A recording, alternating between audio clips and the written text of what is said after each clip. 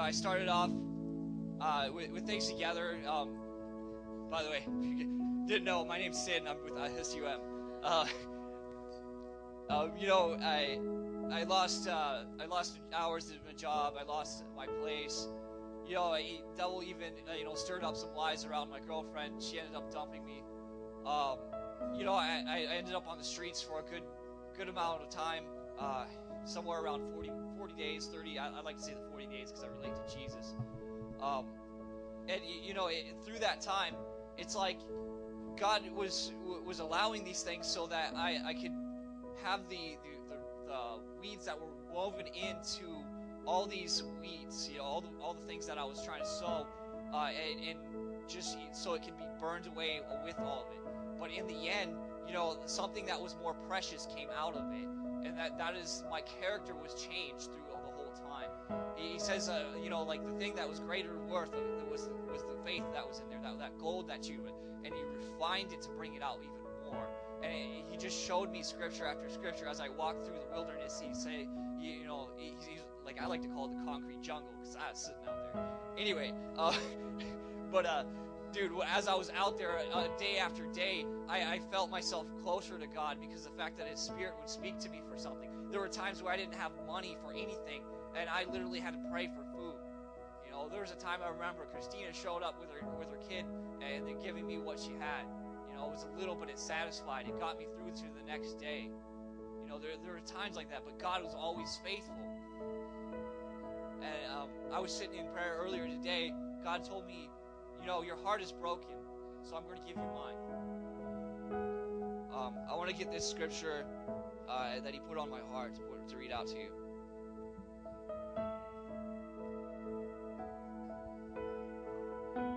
Who shall separate us from the love of God, or love of Christ? Shall tribulation or disease or persecution or famine or nakedness or danger or sword? As it is written, for your sake we are killed all the day long. We are regarded as sheep to be to the slaughter. No, in all these things we are more than conquerors through Him who loved us. For I am sure neither death nor life, nor angels, nor rulers, nor things present, nor things to come, nor powers, nor height, nor depth, nor anything else in all creation will be able to separate us from the love of God in Christ Jesus our Lord. We can come over everything. And for the first time in my life, I can say all that's behind me that I was. Because now even I have my own place to live. My own, very first own apartment. The lease is signed and everything. Everything is changing now.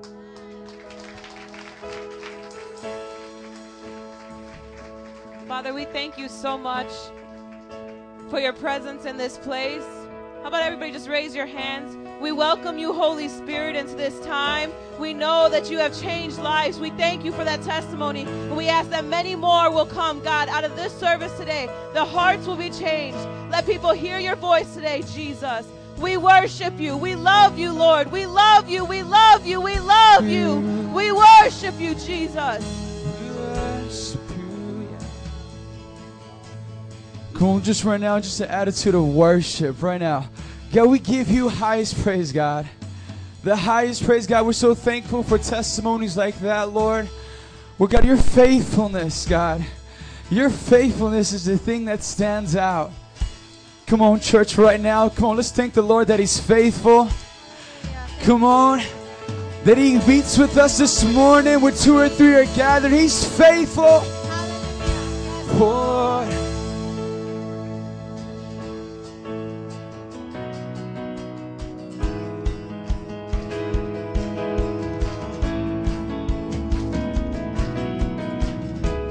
Let me sing wonderful. Wonderful, so wonderful is your unfailing love. Your cross has spoken mercy over me. No eye has seen, no ear has heard, no heart can fully know how glorious, how beautiful you are. We'll sing it. Beautiful one I love, beautiful one I adore, beautiful one my soul must sing. Gonna sing powerful. You're powerful, so powerful. Your glory fills the skies. Your mighty works display for all to see. We'll sing. The beauty of your majesty awaits my heart to see. How marvelous, how wonderful you are. The beautiful one I love, beautiful one I adore, beautiful one my soul must sing. Sing it out. It's a beautiful one I love, beautiful one I adore, beautiful one my soul must. Come on, let's sing it again. Sing powerful, powerful. Come on, church, let me hear you sing. Your glory fills the sky. Your mighty works display for all to see. The beauty of your majesty awakes my heart to sing. Come on, sing it. Oh, how marvelous, how wonderful you are, Jesus. Beautiful one I love, beautiful one I adore, beautiful one my soul must sing. The beautiful one I adore, beautiful one my soul must sing. 'Cause you open my eyes to your wonders and you capture my heart with this love. 'Cause there's nothing on earth that's as beautiful as you. 'Cause you open my eyes to your wonders and you capture my heart with this love. Because nothing on earth is as beautiful as you. I'm singing out, you open. As you open my eyes to your wonders and you capture my heart with this love. There's nothing on earth is as beautiful as you. One more time, sing it out. As you open my eyes to your wonders and you capture my heart with this love. Because nothing on earth is as beautiful as you. This beautiful one I love, beautiful one I adore, beautiful one my soul must sing. One more time, say beautiful one I love, beautiful one I adore, beautiful one my soul must sing. 'Cause you open my eyes to your wonders and you capture with this love. Because nothing on earth is as beautiful as you.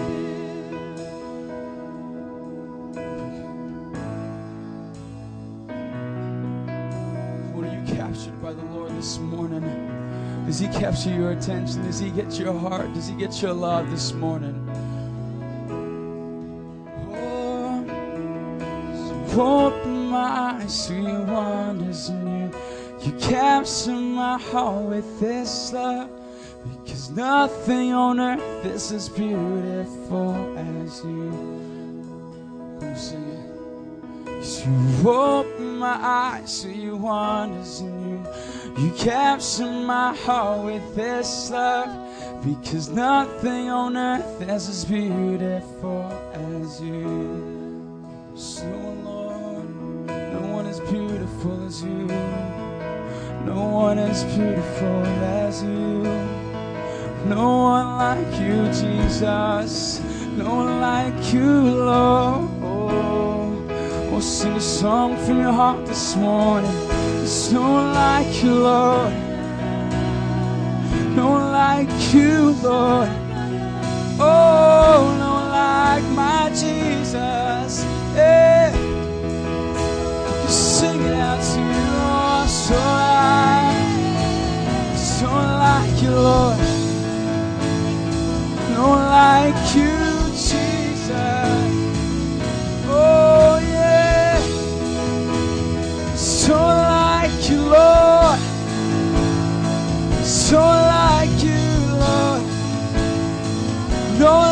like you, Lord. No one like you, God. Oh, come on, lift your voice. So like you, Lord.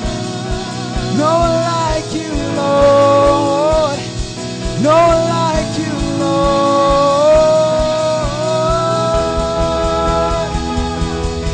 No one like you, Lord.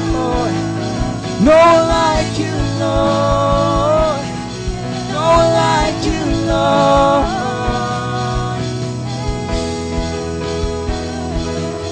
No one like you, Lord.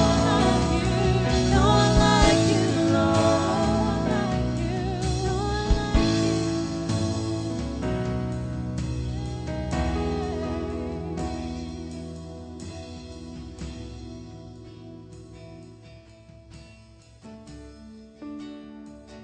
you, so like you, God. We give you highest praise. Holy Spirit, you're welcomed here. We lift the name of Jesus.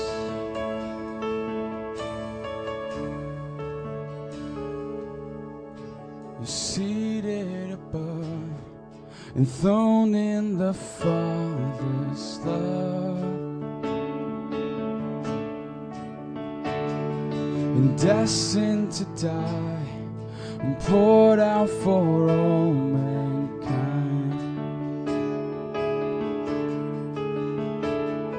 And God's only Son, perfect and spotless one,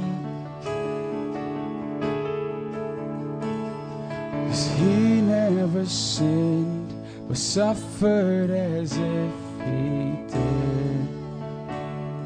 Come on, sing all authority. And all authority and every victory is yours. Come on, sing Savior. The Savior, worthy of honor and glory, worthy of all our praise. You overcame. I'm singing Jesus. And Jesus, awesome and powerful forever. Awesome and great is your name. You overcame.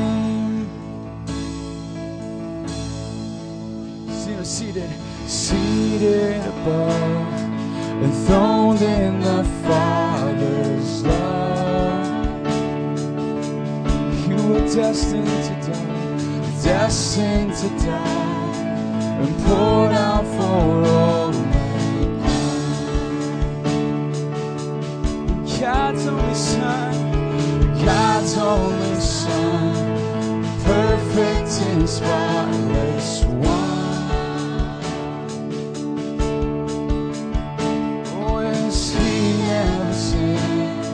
But suffered as if he did. Pushing all authority, and all authority, every victory is yours, Savior, and Savior, worthy of honor. Worthy of all our praise, you overcame, Jesus. Jesus, awesome and powerful forever. Awesome and great is your name. You overcame. And we will overcome by the blood of the Lamb Come on, every saint in this place, sing it out. Everyone overcome. Yes, we will overcome by the blood of the Lamb and the word of our testimony. Everyone overcome. Sing it again. We will yes, we will, Lord.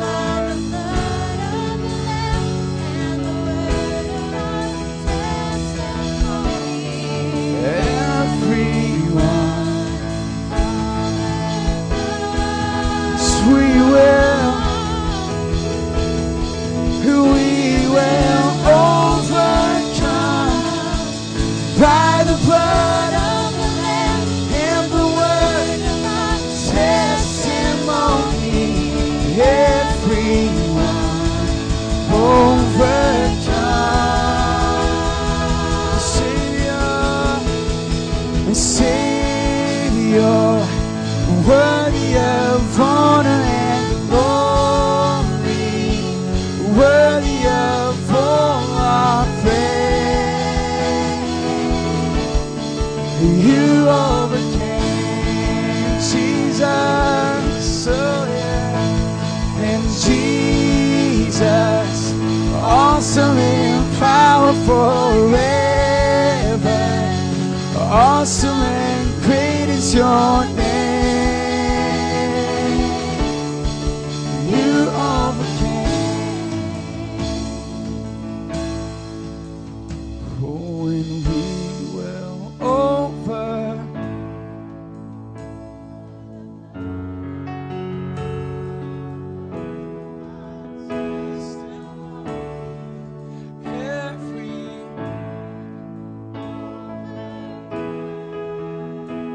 Come on, is anybody here an overcomer in the Lord? Sing it. We overcome, Lord. Every temptation, every struggle, every stronghold, Lord. Everyone.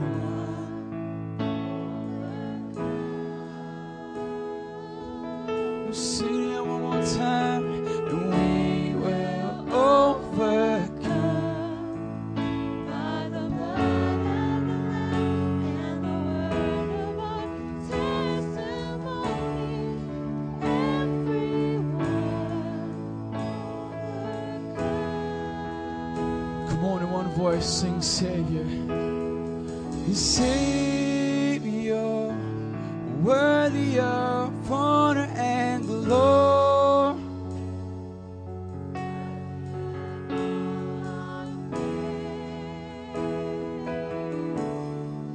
You overcame. Sing Jesus, Jesus. Jesus, awesome in power, awesome and Great is your name, Lord. You overcame. Oh, sing Savior. Oh, and Savior, worthy of honor and glory, worthy of all our praise. You overcame. Jesus, and Jesus, awesome and powerful forever, awesome and great is your name. Lift up a shout of praise. Hallelujah, Lord. You overcame. You overcame. You overcame. So now, Mama said, oh, come on, lift up the spirit now. Oh, Jesus is alive. He's alive. He's alive. Oh, so now Mama say, Oh, nanamasona. Sotarabase. For every person, He's alive. He's alive. Oh, Jesus is alive. Sonanamame.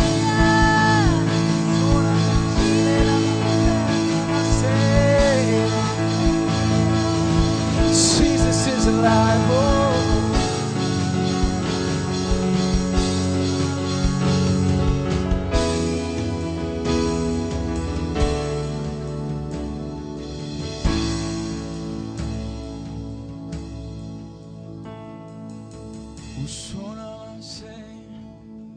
Speak to us, Lord. We desire to hear you, God. You know, sometimes in the midst of all the music and everything going on, we just forget the most important part of just listening to the Holy Spirit and Him speaking to us. So we're going to leave the couple moments right now for the Holy Spirit to just do that.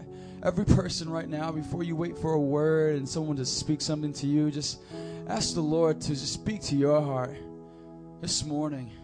Holy Spirit, you are God. You desire to meet with your people. You love us so much, Lord. Come and speak to your people, God.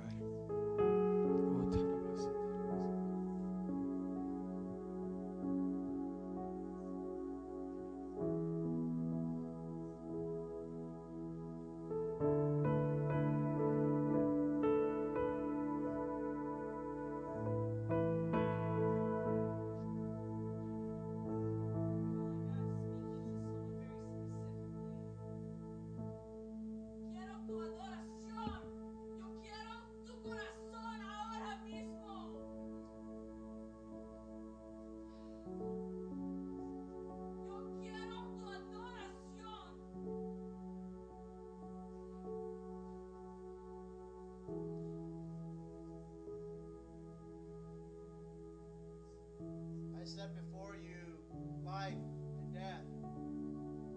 Choose life so you will live. Do you not know that love of this world is an enmity against me? Choose me, the bread, the giver of life. Come to me, all who are heavy laden and labor. I will give you rest. It is plainly before you. Come.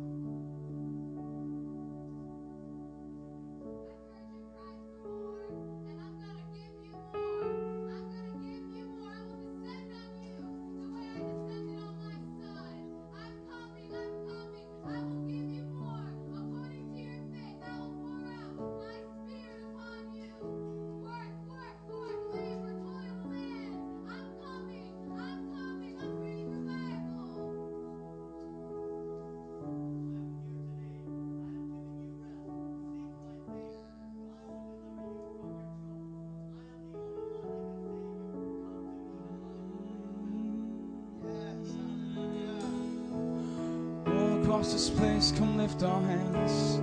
We come close to you as a body, Lord. We come close to you as a church this morning. Every person in this place be touched by the power of the Holy Spirit right now. Rivers, rivers, let them run deep. Let them flow, let them flow.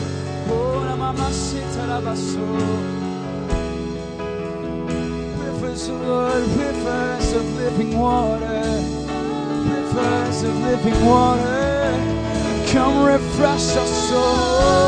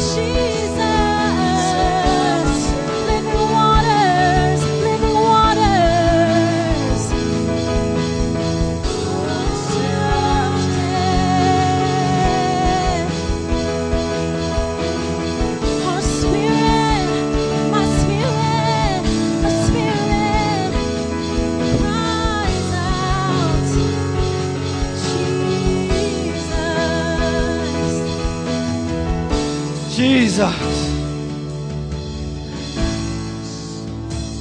Hallelujah. Jesus. Jesus. Lord, you just told us to work, work, work, and toil the land. God, our land is sick. Our land is broken, Lord God. Morally, spiritually.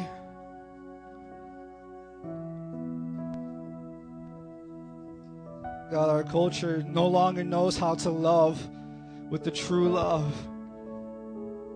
It's a lustful love. It's not love, it's lust.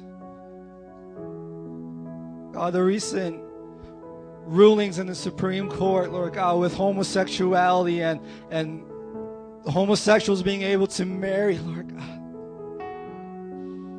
Lord God, even though it hasn't spread across the country just yet, God, it's a disease, Lord God. We need to be healed, God. We ask you to heal our land. As we work it, Lord God, as we toil, Lord God, as we toil the land, God, as we make it more fertile with the word of God, heal it, God. Yes, Lord. Heal our land. We need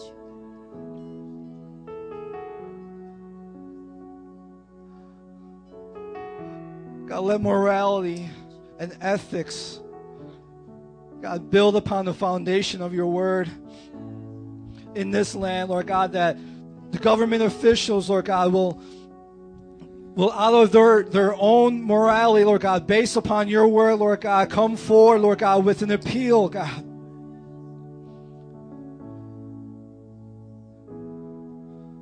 God, will let it start here, right here, in this church, in this moment, this second, as we lift our hands to pray, as we lift our hands to ask you for healing, to ask you for revival, to ask you to change the hearts and minds of our society.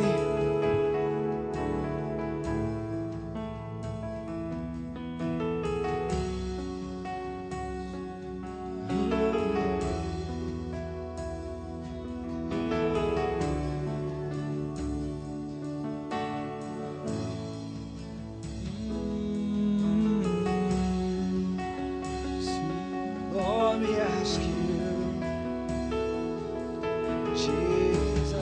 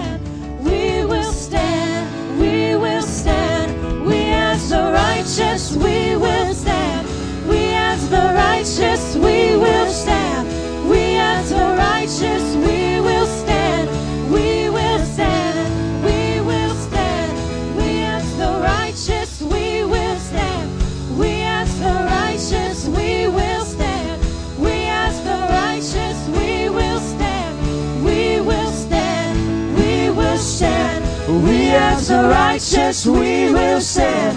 We as the righteous we will stand. We as the righteous we will stand. We will stand. We will stand. We as the righteous we will stand. We as the righteous we will stand. We as the righteous we will stand. We will stand. We will stand. We as the righteous we will stand. We as the righteous we will stand. We as the righteous we will stand. We will stand. Church, sing. Hallelujah. We as the righteous we will stand. We as the righteous we will stand. We as the righteous we will stand. We will stand. We will stand. Amen. Jesus, we are righteous and we will stand up for morality. We are righteous and we will stand up for the Word of God. God, we make that declaration right now, right here. We will stand for morality. And we will stand for your Word, God. Yes, Lord. For we have overcome the world. In the name of Jesus. Thank you, God. Amen. We will say amen. Let's praise God. Amen. Now we are going to transition. So, children, you are dismissed. You can head towards the sound booth to go and do your thing and praise the Lord in the back. Let's give it up for the children. Yeah. They are our future. Amen. Amen. I want to just thank all the parents for what you stand for in your own home and what you allow and what you don't allow in your own home. For you are making our future. Amen. Amen. My name is Chris Vitale. I'm one of the pastoral elders here at Metro Praise International. Welcome. Amen. God is in this place. And please go with me to 1 Timothy chapter 1. I'm going to talk to you about the gospel of Jesus Christ this morning. It's an honor and privilege to stand before you, having received Jesus myself. Go with me to verse 8.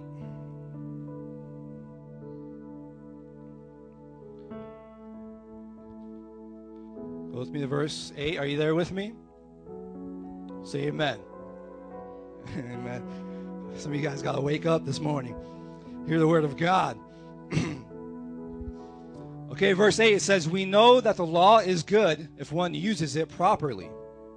We also know that the law is made not for the righteous, but for lawbreakers and rebels, the ungodly and sinful, the unholy and irreligious, for those who kill their fathers or mothers, for murderers, for the sexually immoral, for those practicing homosexuality, for slave traders and liars and perjurers, and whatever else is contrary to the sound doctrine that conforms to the gospel concerning the glory of the blessed God, which he entrusted to me, Paul."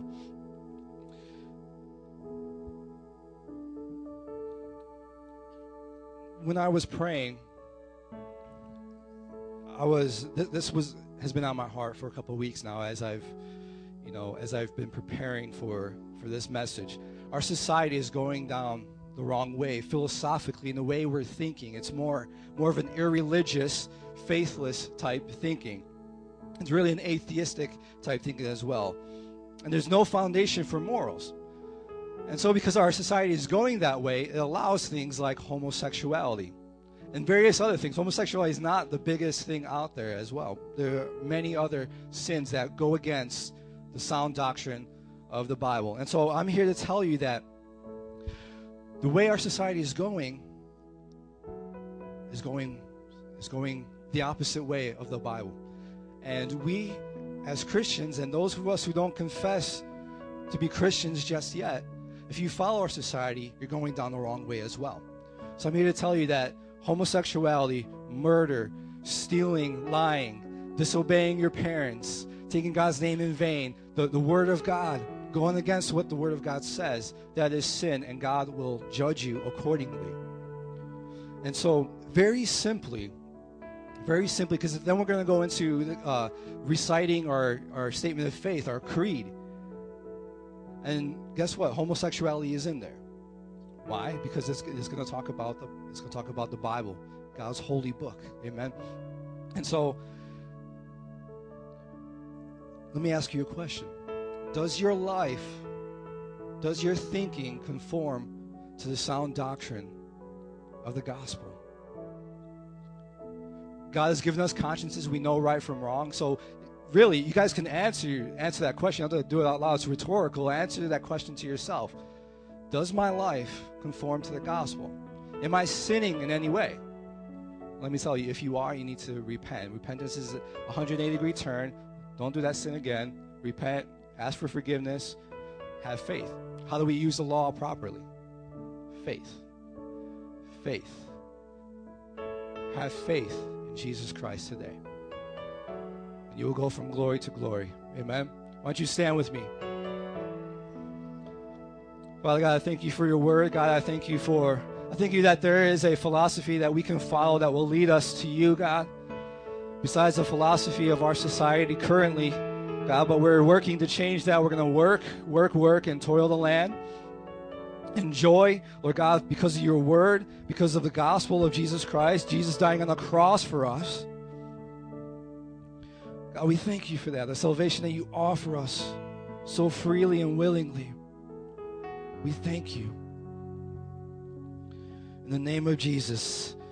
Right now we're going to recite a creed of faith. Before we do that, I want to let you know that if you guys want prayer, if you haven't joined discipleship or a life group, please go over to Ricky and Griselda. Ask for prayer. They're here to pray with you. Just take a minute or 30 seconds. It's only going to take that amount of time. And so we're going to recite our creed of faith, the creed confession of faith, which is the creed of what we believe in. And so we believe this because this is our worldview. Things like homosexuality and other things that come up, here's the answer right here. This is what we should believe. We should check this according to the faith, our confession of faith. And the confession of faith is based off the Bible, so we're checking it off the Bible. So homosexuality, does that really line up with our faith?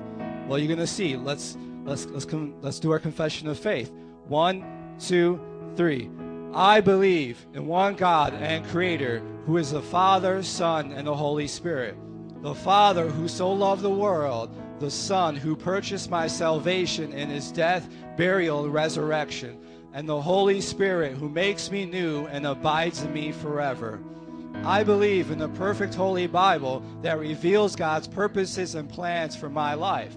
I believe in the second coming of Jesus, who will judge the living and the dead. I believe in the eternal reward of believers in Jesus and the eternal punishment for all unbelievers in Jesus. I believe in the United Church of Jesus Christ, built upon apostles and prophets, elders and deacons, in which the gates of hell shall not prevail.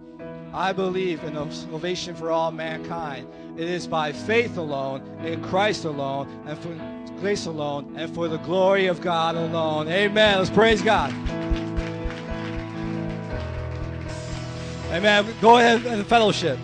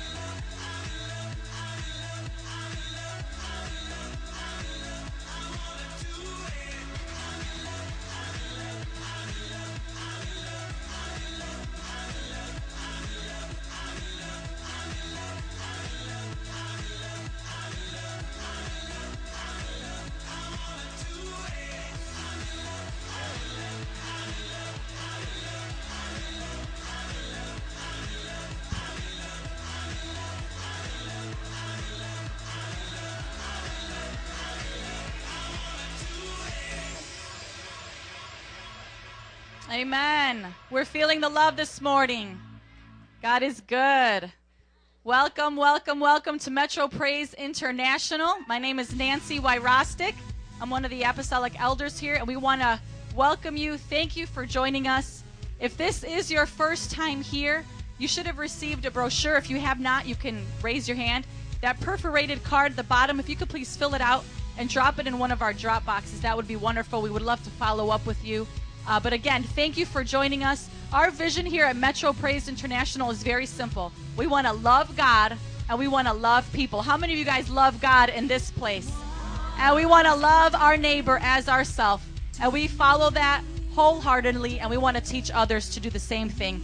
Our discipleship strategy is connect, mentor, and send. We want to connect everybody to the cross, mentor them with the cross, and send you out with the cross. And the way that we do that at MPI is we mentor you we connect you to our weekly life groups. We mentor you through our 101 and 201 books. And we do this one-on-one. The first part, 101, where we mentor you, we do one-on-one with our leaders. And then our 201 is a Sunday school class every Sunday morning where we teach you and raise you up to be leaders in the church. And then we send you out to evangelize and to tell others about Jesus. How many of you guys have been bold with your faith, gone out to the streets and told somebody about Jesus? Make some noise in this room.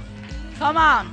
And then our goal at MPI is to have 100,000 disciples in this city, in Chicago, with 50 churches, and then plant 500 churches around the world. If you believe we could do that by God's grace, say amen.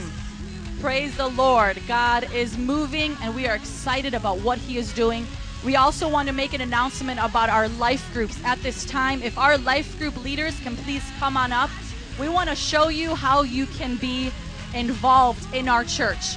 And every quarter, every 3 months, our life group schedule changes. So we want you guys to get excited, pumped up right now. You should have a handout in your hand with the new schedule. So as our leaders are coming up, I want you to give them your full, undivided attention, because the reason why we do life groups in Metro Praise is because we want to be a church of disciples that share life together. Say it with me on the count of 3. 1, 2, 3. A church of disciples that share life together. So we're going to pass this baton. This microphone is a baton from Deanna going all the way down, and they're going to present their life group to you and just let you know what they're about, what they're doing, and that they want you to join with them. Amen? Amen. Raise your hand if you love people. Woo! Amen. So, every Saturday from 5 to 8 p.m., transportation is provided. We meet here 5, come back at 8 p.m. We have evangelism life group, okay? And just an encouragement, there have been people getting saved on the streets, getting healed on the streets, and just getting truth deposited in their lives. And so if you want to be a part of that, know that the harvest is plentiful, but the laborers are few, all right? Hope to see you guys there. Amen. I'm in charge of a single mother's life group. Can I see how many single moms we have here? Amen.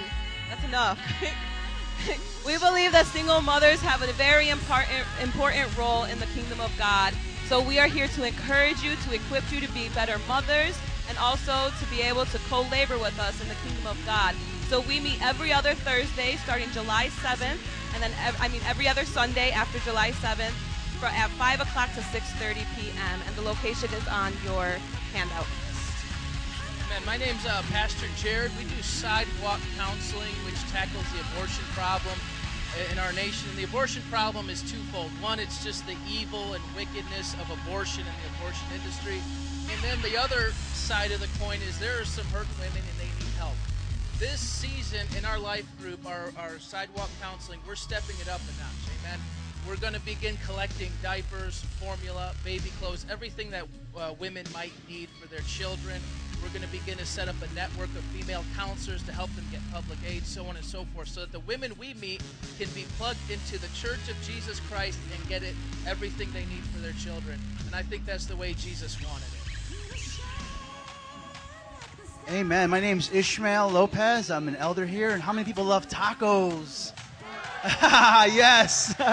I love tacos, and you might have a taco if you come and hang out at our activity-based life group. You know what's so funny? I was just thinking about something serious to say. I just couldn't come up with anything. But one thought that I do have is this: before there were humans, there was fellowship. The Father, the Son, and the Holy Spirit. They fellowshiped with one another. They believed in each other. They loved each other. Amen? And they created us in their image to do the same thing. So I want to invite you to that, to fellowship. Let's do what eternity has always done, what God has always done. Hang out together, share life, and be together. Amen? That's Sundays, every second Sunday, 3 p.m. to 5 p.m. at Montrose Beach this next quarter. So we love you. Hope to see you there. Amen. In his group, you might have a taco. In mine, you will have a taco. Okay? Just kidding. Where are all the married people at? Amen. Amen. Marriage is a beautiful thing. That's why you guys got married. When you get married, you're just perfectly in love, right? Don't have no issues. Never have any conflict. Never ever get into any arguments, right? That's why. Okay, I'm missing something here. Obviously, I'm trying to be funny. Obviously, in marriage, there's going to be conflict. There's going to be issues that you have to sort out. You know, Rachel and I, we could get into a lot of silly arguments. But you know that if I don't handle it the right way, it could become a bigger argument. It could become a bigger deal. And so that's what we want to do for the next 3 months in our marriage life group. We meet once a month, third Sunday of every Sunday, the third Sunday of every month, 5 p.m. my house. And we want to talk about that conflict resolution. Dealing with problems the right way, with the right attitude, the right mindset. We're in the midst of you dealing with your, with any issues or, just any little things that you go through, conflict in marriage. You can still love and respect each other at the same time, amen? So come on out, that's what we're going to talk about. We're going to great fellowship, go out on a date night on the third month. Last time we went to Navy Pier last month, we had a great time, so come on out, amen? Amen. Pastor Bertle is my wife Griselda, so we lead the MPI Adult Bible Study. Do we got any people out there that come out on Friday nights? Yeah, woo! Every single Friday we meet at our apartment. And you know what? We will have not just tacos, but we will have an entire hot dog with some mustard, some chips and salsa. Am I right, guys? Every Friday. And refreshments. Okay, so not trying to compete, but guys, it's a fun time, but not just that, but we get into the Word of God. Amen. And there's such a hunger that you get when you study God's Word, that the Spirit of God just puts in you when you get an understanding of His Word. So guys, and we invite you to come on over every Friday at our place, 7 p.m.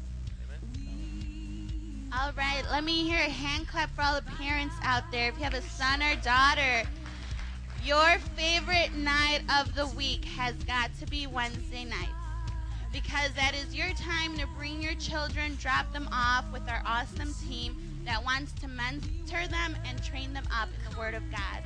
So bring your children out at 6:30. It's 6:30 to 8.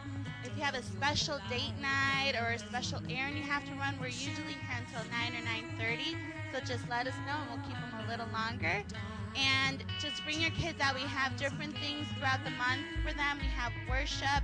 We have family fun nights at the end of the month where we do creative things. So if you need more information, please see me afterwards. And we don't have tacos for your kids, but we have cheese crackers. If your kids have been coming on Wednesdays, you know they love those cheese crackers, okay? And we have pizza, ice cream sometimes, so just bring them. It's going to be awesome. Amen. My name is Pastor Adam, and I'm the youth pastor here. And every second and fourth Tuesday of the month, we have our youth life group. So if you're ages 11 to 18, you can come on out. And the things that we do, since it's summertime and school is finally over, the delayed school year ended like last week, we are going to be going out to the beach. We're going to be taking trips downtown, having so much fun, planned activities, kickball. So again, if you're youth ages 11 to 18, please come on out the second and fourth Tuesday of the month. Some of the things we do, for those who want to know, we get into Bible studies as well, because we know that having a great time is great. Going out to the beach is fun, but also there are times of intimacy. So youth, if you hear me out, if you haven't been coming, and I'm looking and seeing a couple that haven't been showing up, please come on out. You will enjoy yourselves now that summer is here. Take advantage of the beautiful weather. And the second Tuesday of the month, we are planning to do some more activities. So that's it. Amen. My name is Pastor Vanessa, and this is my husband, Chris, and my baby, Josiah. And we lead up Encounter Night. Encounter Night meets every Sunday, 5 p.m. to 7 p.m., and you are all welcome to come. Encounter Night is a place where we create an atmosphere for God to move in healing, miracles, wonders, deliverance. If you have anybody that you know that needs healing, deliverance, has demons that need to get cast out, bring them to Encounter Nights. And if you have some demons, come to Encounter Night and get deliverance, because Jesus wants to change your life and grow you in your intimate time with Him through prayer. So come to Encounter Night and encounter God. Amen. Amen. We thank you, life group leaders. And I just want to let the church know, as you clap it up for them as they find their way back to their seats, it is their honor to have you into their home and have you share life with them.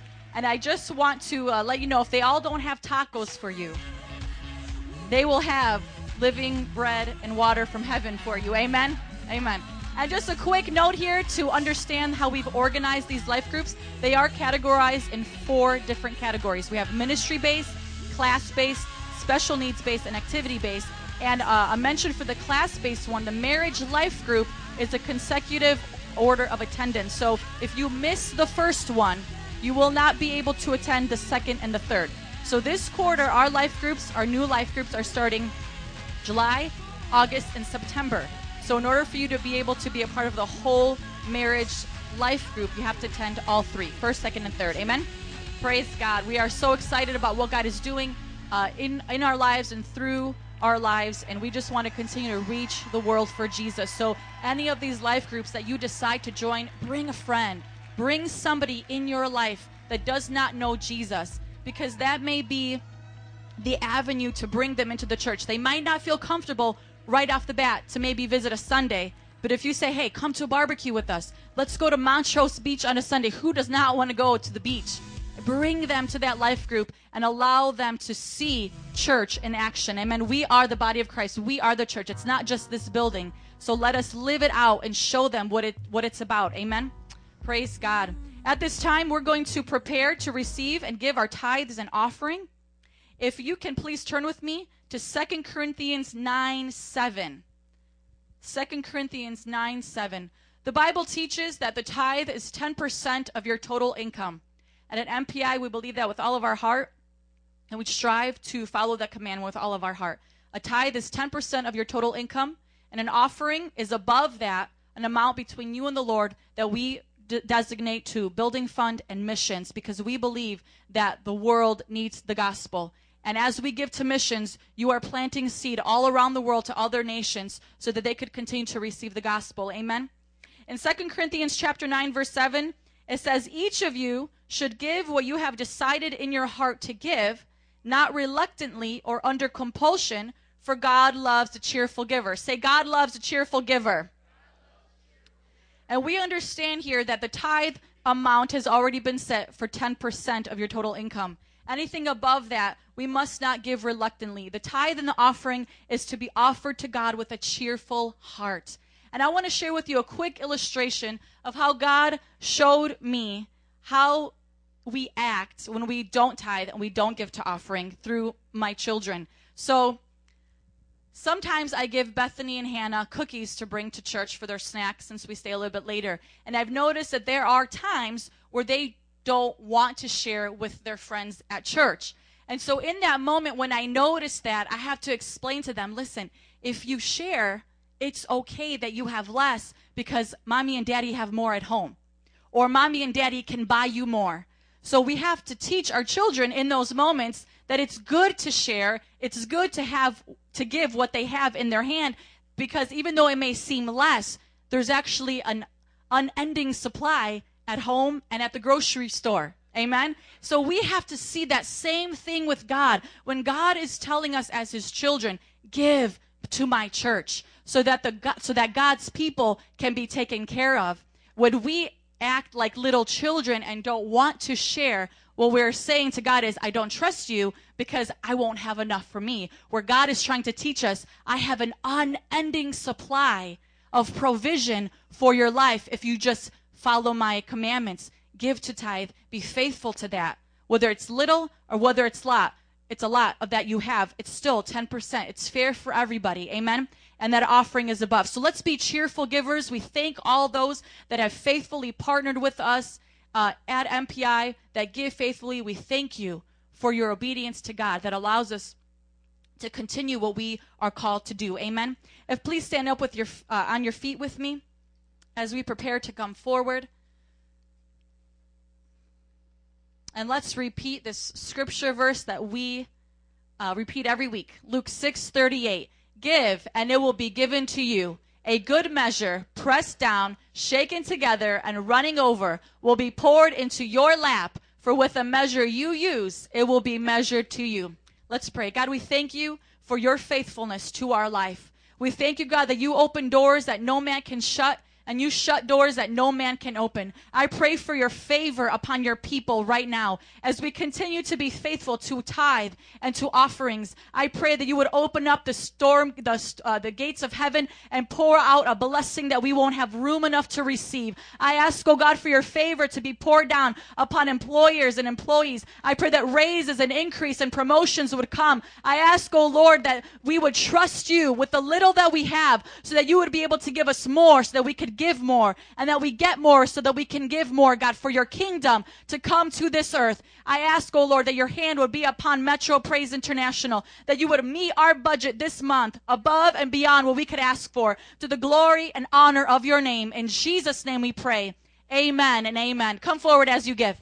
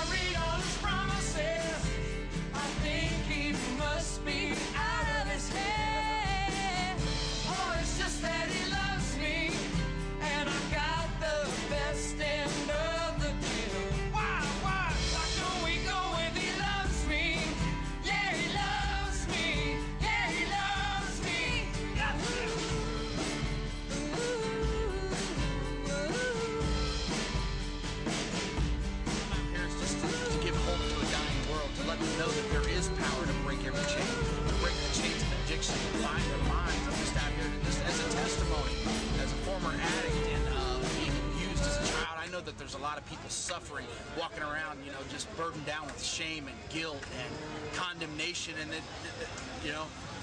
I'm just out here to be a living testimony.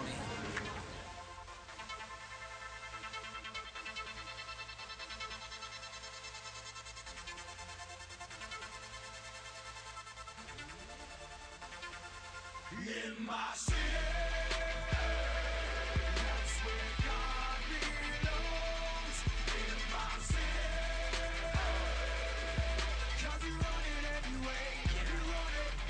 What's up, everybody? We're here at the Puerto Rican Festival sharing the good news of Christ. Right here with Paige and Amanda. She came all the way from Indiana. Give it up. Out here spreading the good news, rocking it out for Jesus. It's going good so far. We talked to a couple people. We haven't been out here that long, but we're going to keep it rolling, keep the ball rolling for Jesus, and keep spreading the good news. In Jesus' name.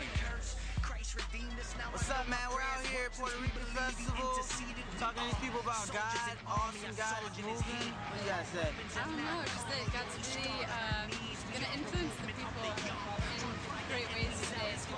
God is awesome. Love him like he loves you.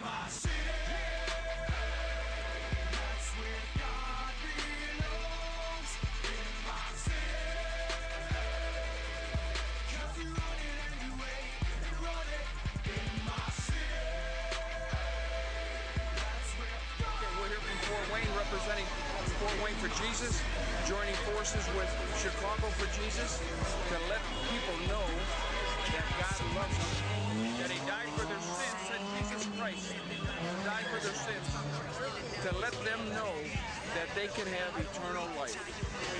We're out here sharing the gospel, the good news with people. What a privilege, what a pleasure. It's a privilege to serve God. Amen. We are just experiencing God's amazing love out here. We've seen so many people give their lives to God and become born again right here on the street, just from us asking them if they need prayer. We've already prayed for a woman named Tylen who gave her life to God. We prayed for a man who gave his life to God. We're just experiencing God's amazing love out here. Yes, it's been awesome. It's been awesome. It's a privilege to share God's love with His people. And I'm learning here, and people are letting us pray, and we're just seeing God move in a mighty way.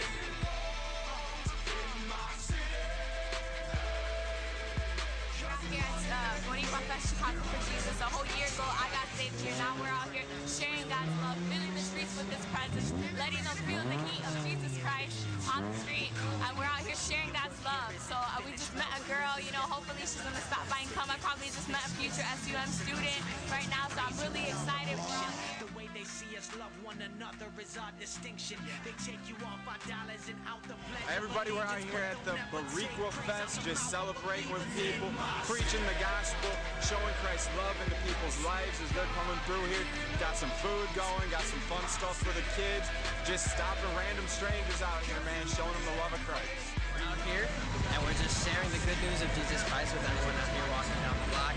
And we're just really loving on people. Anyone who needs prayer is going to get prayer. We're even offering free food. We really just want to share the love of Christ with people. We're kind of tag teaming in here, right?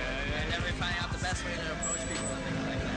How do you feel about it? And dude, I'm just so excited to finally be out here at Boricua Fest, to tell people about Jesus and all that stuff, because dude, there's so many hurting people in this world, and man, they just need a taste of God and His power, and I'm really looking forward to seeing how God's going to move and the testimonies that are going to come forth from this. So, dude, I'm just so excited, just to see who's going to get saved, who's going to get baptized in the Holy Spirit. I don't know. But yeah, dude, I'm just excited, right?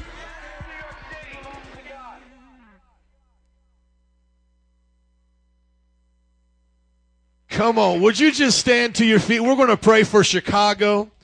We're going to pray for this wonderful city. Would you grab the person's hand next to you right now? Just introduce yourself so it's not weird. Hey, come on, we're going to pray for each other. Would you just do this? As we get ready to pray, we're holding hands like a family. Just think of 3 people in your neighborhood, your community, that you want to come to find Jesus Christ, to see get saved, because that festival we just did last week is just the beginning of what we can do on our jobs, in our homes, in the communities, wherever we go. Okay, so let's pray right now. Let's just think of those 3 people. Come on, and then just say this with me. Jesus, save. Now name off their names right now. Come on. Steve, Michelle. Lord, we ask you to save Mike, God. Oh, Lord, would you save Lisa, Lord? Tyler, Jesus. If you have a few more, come on, just name them off, even if they're your family members, neighbors. Oh, God, would you save them? Now I'm just going to pray for our city. God, we love Chicago. Lord, this is the city you have us living in, Lord. God, we've set records for violence like last year, Lord. We just pray, God, for your mercy. We pray for you to stop the violence in this city. We pray for you to remove corruption. We pray, God, for the young people to grow up and honor their family, their parents, Lord. God, we pray for you to spare the lives of the unborn, Lord. God, we pray for morality, God, in this city, God. And, Lord, we pray for every family, Lord, God, that you would keep them safe, that you would bless them, every neighborhood, every community, God, every person in Chicago, Lord, they're all special to you. May they come to know and love you in Jesus' name. Can everybody say amen? Amen. Let's bless the Lord. Come on, slap your neighbor a high five and say Chicago for Jesus, baby. Amen and amen. You may be seated. I just want to reiterate the importance of these life groups. We are on a quarter system, so every quarter we start new life groups now for July, August, September, those 3 months. Join one of those life groups. Be a part of what God is doing here. Don't be alone.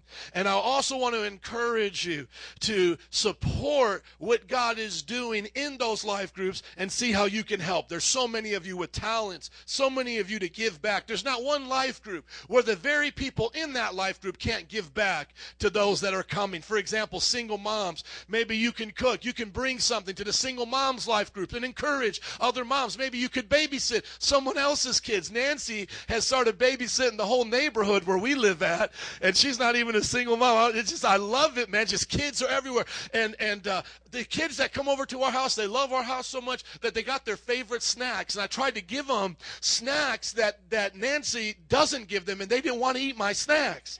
They told me, no, I only eat this kind of snack. So just we can help each other out, and I want to encourage you to do that. Also, I just want you to know that today's message is going to be one of the best messages that you have ever heard on spiritual gifts by God's grace. It is, by God's grace, the best I have ever given. But here's the problem. It takes about 2 hours for me to preach. Okay? So I don't know what's going to happen right now. It's like, it would be awesome if I had 2 hours to do it. So you're going to have to either A, settle for the best job I can do for the remaining 45 minutes, or let me preach the best sermon you've ever heard for the next 2 hours. Should we take a vote? No, I just want to let you know today I'm a little nervous, and I am being honest. I'm a little nervous because I spent more time on this than I have on any sermon, and it's because it's my passion. And so if you just think about me in this message, just pray for me. Just say, God, do something good in his life through this message, because it just is my heart and passion. I'm a little nervous, and that doesn't always happen. Open up your Bibles with me to 1 Corinthians chapter 13. Lord, help me preach this in a timely manner. We're closing out our series on spiritual gifts. The whole series this month was called The Spirit-Filled Life. Every day in our daily devotions, I was giving a devotion about spiritual gifts. All you have to do to get those, go to lifechangingdevotions.com or our website, mpichurch.org, and you'll find them there. Also on Facebook, I always drop it like it's hot every day. And now we're going to be finishing it off with the grand finale. Last week, we went over chapter 12, where Paul kind of wets the lips of our Savior, to give us to be excited to taste his main meal. Like he gets us to have an appetizer in chapter 12. But 13 and 14 now is the meat of this sermon. And so what I want to do is I want to read chapters 13 and 14 without interruption as much as I can, and then go by verse by verse. So you guys are going to hear 2 chapters of the Bible read, then verse by verse. If you're ready, say I'm ready. And you know what? Let's just take a pause. Can you put up next month's sermon series? I want them just to see it, just to get a little excited, because next month we got something really exciting to show you. And I want you to bring your friends. I know you always bring your friends, but I want you to know this next series is going to be so awesome and on point for the summer, because it's time to reach out and change lives. Discipleship. You had me at come. Woo! I just love it. I needed that. That was for me. I'm the little figurine right there with my hands next to Jesus. I just wanted that. So next month, we're going to be talking all about discipleship. Somebody go, woo, woo. Okay, come on. Let's now go back to our scripture. 2 full chapters. Man, when was the last time you went to church, even here, Metro Praise, and heard 2 chapters read without interruption? Doesn't happen a lot. So let's get ready to do this. Starting in chapter 13, you may notice that it's familiar because it's the chapter of love. Everybody go, love. Now what's kind of cool about this is you understand it's in the middle of the boom shakalaka verses.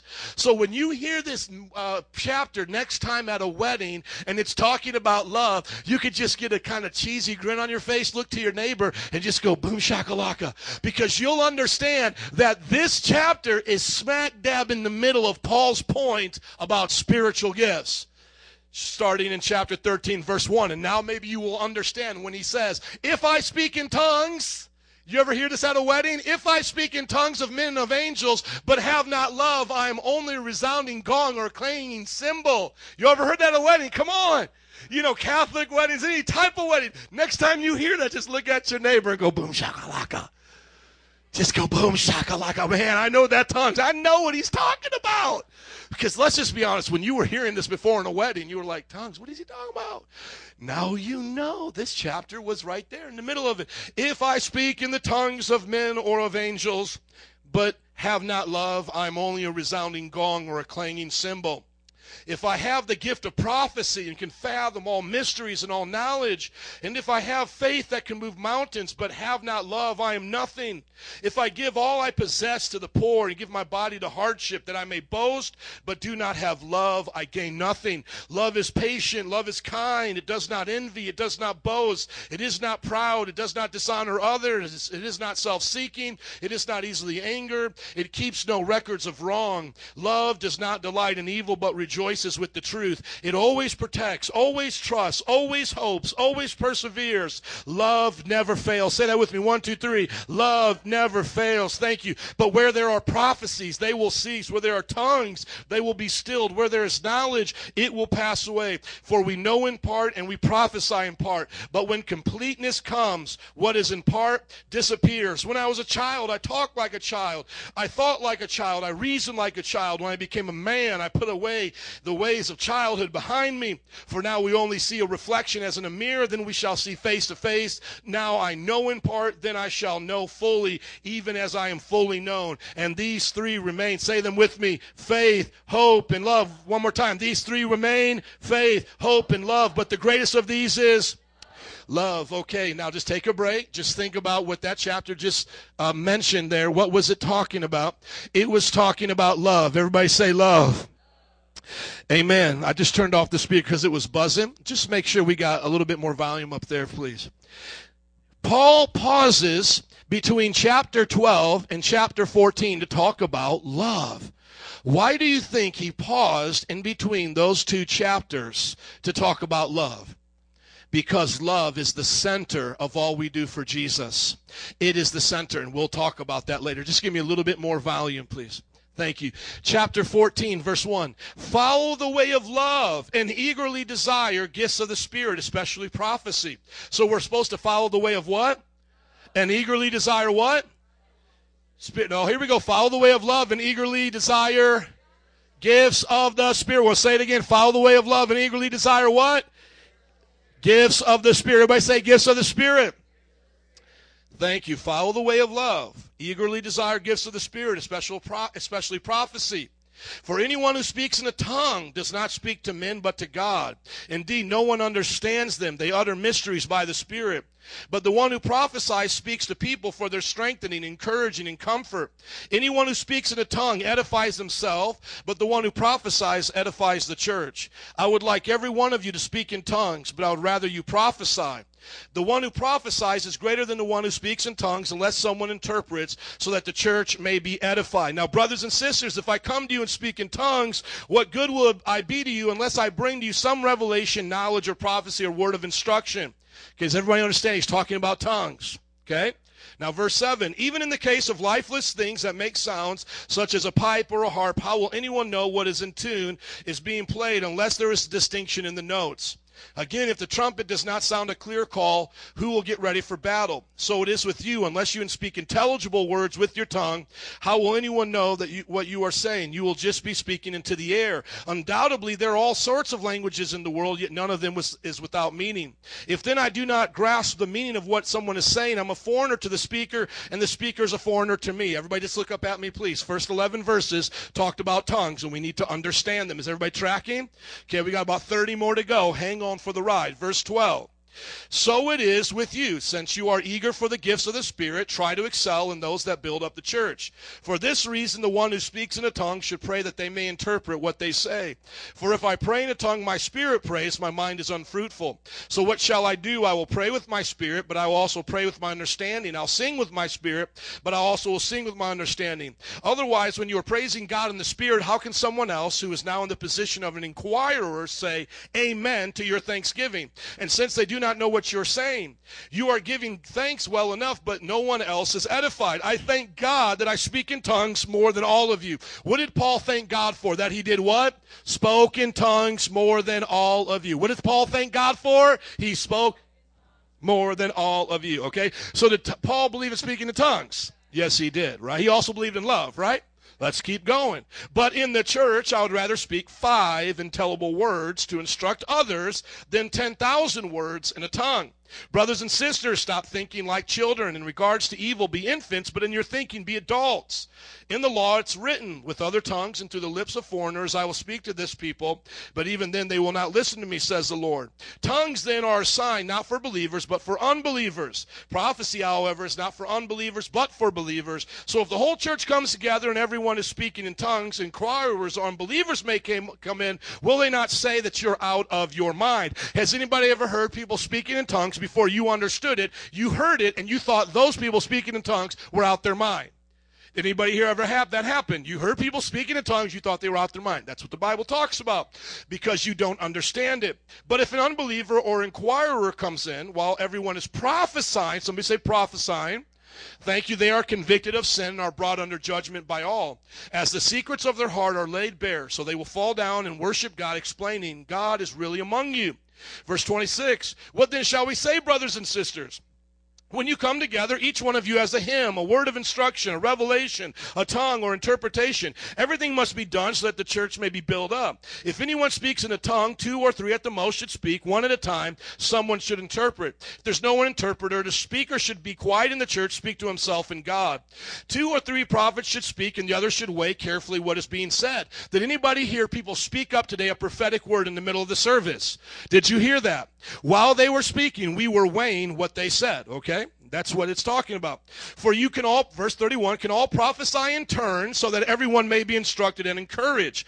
The spirits of the prophets are subject to the control of the prophets, for God is not a God of disorder, but of peace, as in all the congregations of the Lord's people. Women should remain silent in the churches. They are not allowed to speak. Did any women speak here today?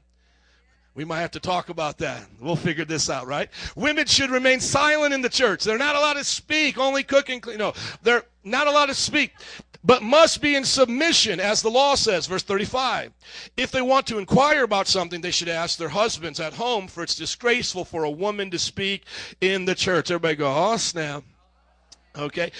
Did the word of God originate with you, or are you the only people it's reached? If anyone thinks they are a prophet or otherwise gifted by the Spirit, let them acknowledge what I am writing to you is the Lord's command. But if anyone ignores this, let themselves be ignored. Therefore, brothers and sisters, be eager to prophesy. Do not forbid speaking in tongues, but everything should be done in a fitting and orderly way. Everybody go, amen.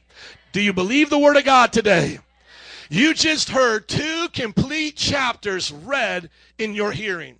Why would I do that? Because many times people will join a church like ours, see the hand clapping, hear the tongues, think we're out of our mind, hear the prophecy, see us and watch us do all this, and they will think somehow we're not biblical. I just read the Bible to you. We are as biblical as the Bible itself is. If you don't believe the Bible and you think the Bible is strange and weird, then we are as strange and weird as the Bible is. But everybody is following somebody. I'm following the Bible. Who are you following? What writings are you going after? Is everybody tracking with me? Every church, every religion has to decide what they're going to do. Somebody once said, hey, you dress up like mother, we'll call you father, and you'll feed us little yum-yums, okay? And then people started going to church to a man dressed up like mother, calling them father, getting fed little yum-yums. Are you listening to me? And then somebody along the line said, hey, if you kiss the ring and go down like this, we'll give you a special blessing. You light a candle, you'll help Aunt Mima get out of purgatory. Somebody started saying that stuff. But you can't find it in here. Are you all listening to me? Now, people who go to churches like that think that's normal. Men dressing in robes, having people kiss their rings, getting fed little num-nums, okay? That's what they think is normal. But they come to a church, we're tongue-talking, we're prophesying, we're clapping our hands. They think we're crazy. But here's the difference. Ours is in the Bible, yours is not. We're doing what Paul did. Are you listening to me? You find a pope, I'll believe in it. You find purgatory, I'll believe in it. You find a prayer to Mary, I'll believe in it. Until then, shh, mom is the word. I'm about this business right here. I'm about the Bible, baby. Are you checking with me right now? This is what I be about. I love everybody. Oh, you just got something against the Catholics. No, I got something against errors. I got something against stupidity. I've got something against heresy, false teachings. And if I'm wrong, show me I'm wrong. But I don't want to hear somebody down the road said it. I want to know what the Bible said. Because the Bible is right. Let God be true and every man a liar. And I have Catholic friends and families, and I love them, and I do the same thing I'm doing with you right now. I just tell them, follow the Bible. Do what Jesus said. It's simple. Amen? B-I-B-L-E. That's the book for me. I stand alone on the Word of God. The B-I-B-L-E Bible. Amen? It's not what this one said, that one said. And if he said, when you come to church, I want you to jump up on one leg and bark like a dog, I would be barking, if this is what God wanted.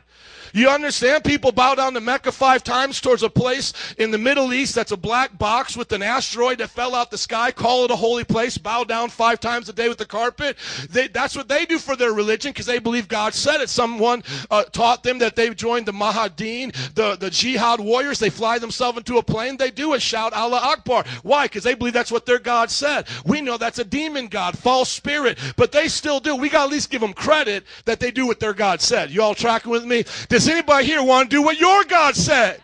Anybody here want to speak in tongues? Anybody here want to prophesy? Anybody here want to get down with love? This is what I'm about right here. Oh, you guys so crazy. You say so crazy. No, I'm just like this man, Paul. I'm just like Jesus. Woo! Come on, somebody. That was definitely not in the notes. Let's go to the notes, mon frère, por favor. Let's go to the notes as I slow the roll down.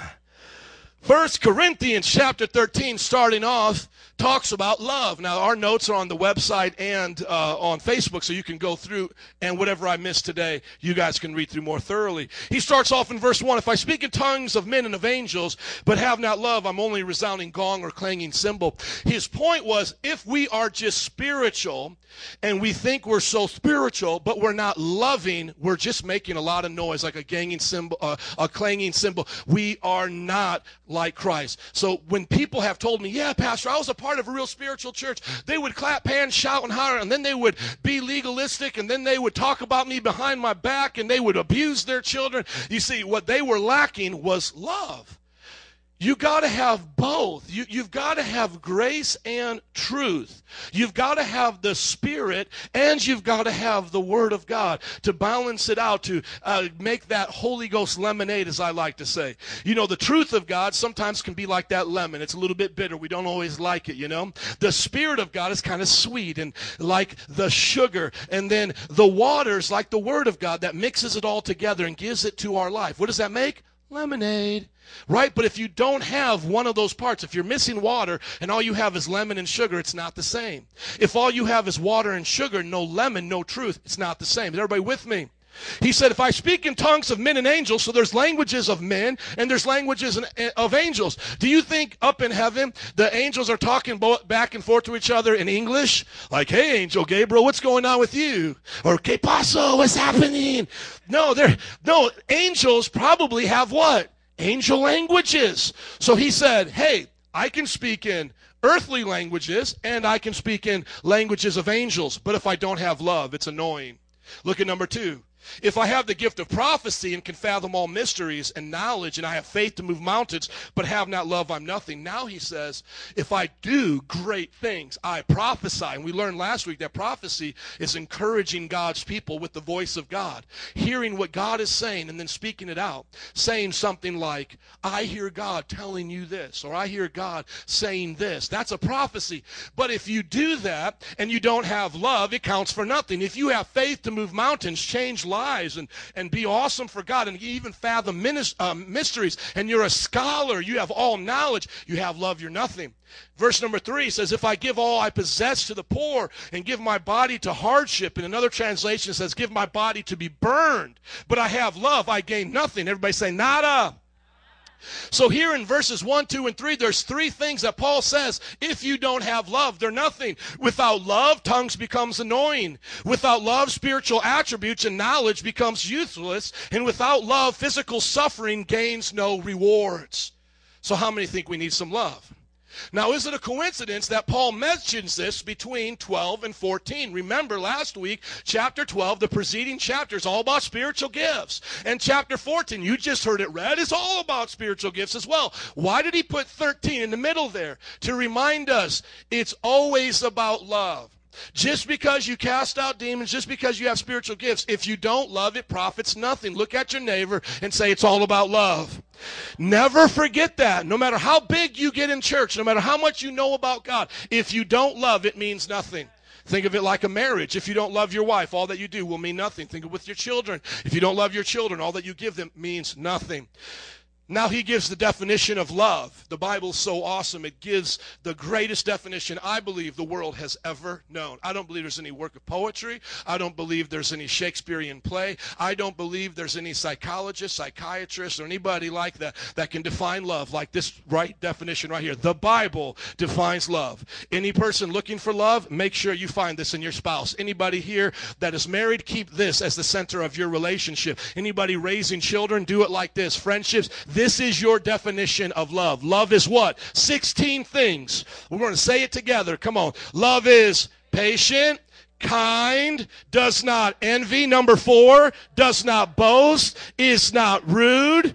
Excuse me, I messed up. Number 5, is not proud, does not dishonor others, not self-seeking, not easily angered, keeps no records of wrong, does not delight in evil, rejoices with truth, always protects, always trusts, always hopes, always perseveres, never fails. Now that's love.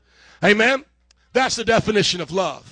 That's our definition of love. What a beautiful definition. You could spend your whole life searching out the depths and you would never reach the bottom of God's love. You could try to go to the heights of God's love and never reach it. The breadth, wrap your hands around it or see where it ends. It is unimaginable. His agape love is without end. It is an eternal love. And the Bible says we love because he first loved us. Also, the Bible says every good and perfect gift comes from your Father above. So even atheists, other religions, whenever they love, they're acting out of the love that God has given in their heart, okay? It is a gift of God, and there it is defined for you. Number 8, now he goes into the spiritual gifts. But where there are prophecies, they will cease. Where there are tongues, they will be stilled. Where there is knowledge, it will pass away. Paul now says 3 things, unlike love, will pass away. Love never passes away, but 3 things will. Prophecies will pass away, tongues will pass away, and knowledge will pass away. This is now the disagreement that different denominations have over spiritual gifts. They'll like to point out to this verse right here and say, excuse me, Pastor. You see, the Bible says one day prophecies will pass away. One day tongues will pass away. See, it passed away. When the last disciple passed away, that's where tongues and spiritual gifts died. It didn't continue on. But then I always like to go, knowledge, has that passed away? Despite you, I still believe knowledge is here. Hello? Despite your thinking, I still believe knowledge is here. So he puts together prophecies and tongues with knowledge to show us that these things are a part of our life on earth, that spiritual things are comprehended and experienced through prophecy and tongues and all the other gifts of the Spirit, and all of the natural things are experienced through knowledge, through the traditional sense of learning, gaining information. So he says, both of these things will pass away. Prophecy and tongues standing for one thing, spiritual interaction, and knowledge, learning interaction. Those will pass away, but love will always be here. Now just fast forward, and I'll get to the text in just a minute, but think about heaven. Do you think in heaven we need to speak a unlearned language to God and to the angels once we're in heaven? No, because we will know the language of heaven. We'll be a citizen of heaven. So will we need tongues anymore in heaven? Will we need prophecy in heaven? Will we need to know what the Father is thinking and tell somebody else? Be like, hey, the Father wants me to tell you he loves you. They'll be like, dude, I'm in heaven. I can see him right there. I hear his voice quite fine, you know? So will we need that? No. How about this? Will we need to study books in heaven to understand God's creation, the universe, to understand the women? Come on, for the first time, we'll understand women, right? Oh, that's it. You know what I'm saying? Will we need to read books to gain that knowledge? Everybody go, no. That's what he's saying. But will we still have love in heaven? Will you love God in heaven? Will you love your neighbor in heaven? Amen. Okay. Now look at verse 9. For we know in part and we prophesy in part. But when completeness comes, also known as perfection, what is in part disappears. When I was a child, I talked like a child. I thought like a child. I reasoned like a child. When I became a man, I put off the ways of childhood. And now we see only through reflection as in a mirror. Then we shall see face to face. Know in part that I shall be known fully as I am even fully known. So here's what he's saying is, right now, I prophesy in part because I only know God in part. But when the perfection and completion comes, what is in part will disappear. And so what some theologians have tried to say, that word completeness is teleon in the Greek. They have tried to say when the perfection, teleon, completeness comes, then we won't need prophecy anymore. And they say that that is the Bible. So that now we can look, instead of looking at the last disciple dying and the gifts of the Spirit's going with him, that we can instead see when the Bible was completed, that we would no longer need it. However, if you look at why this is incorrect, in the passage itself, it tells us what else would happen at this time. Let me make it plain for you. The belief, by the way, is called cessationism. Comes from the word ceasing in the prior verse. But here's what he also says. He says that when this completeness comes, I have a resurrected body because I can see God face to face. Do you see God right now face to face? Or do you see God in part like looking through a reflection?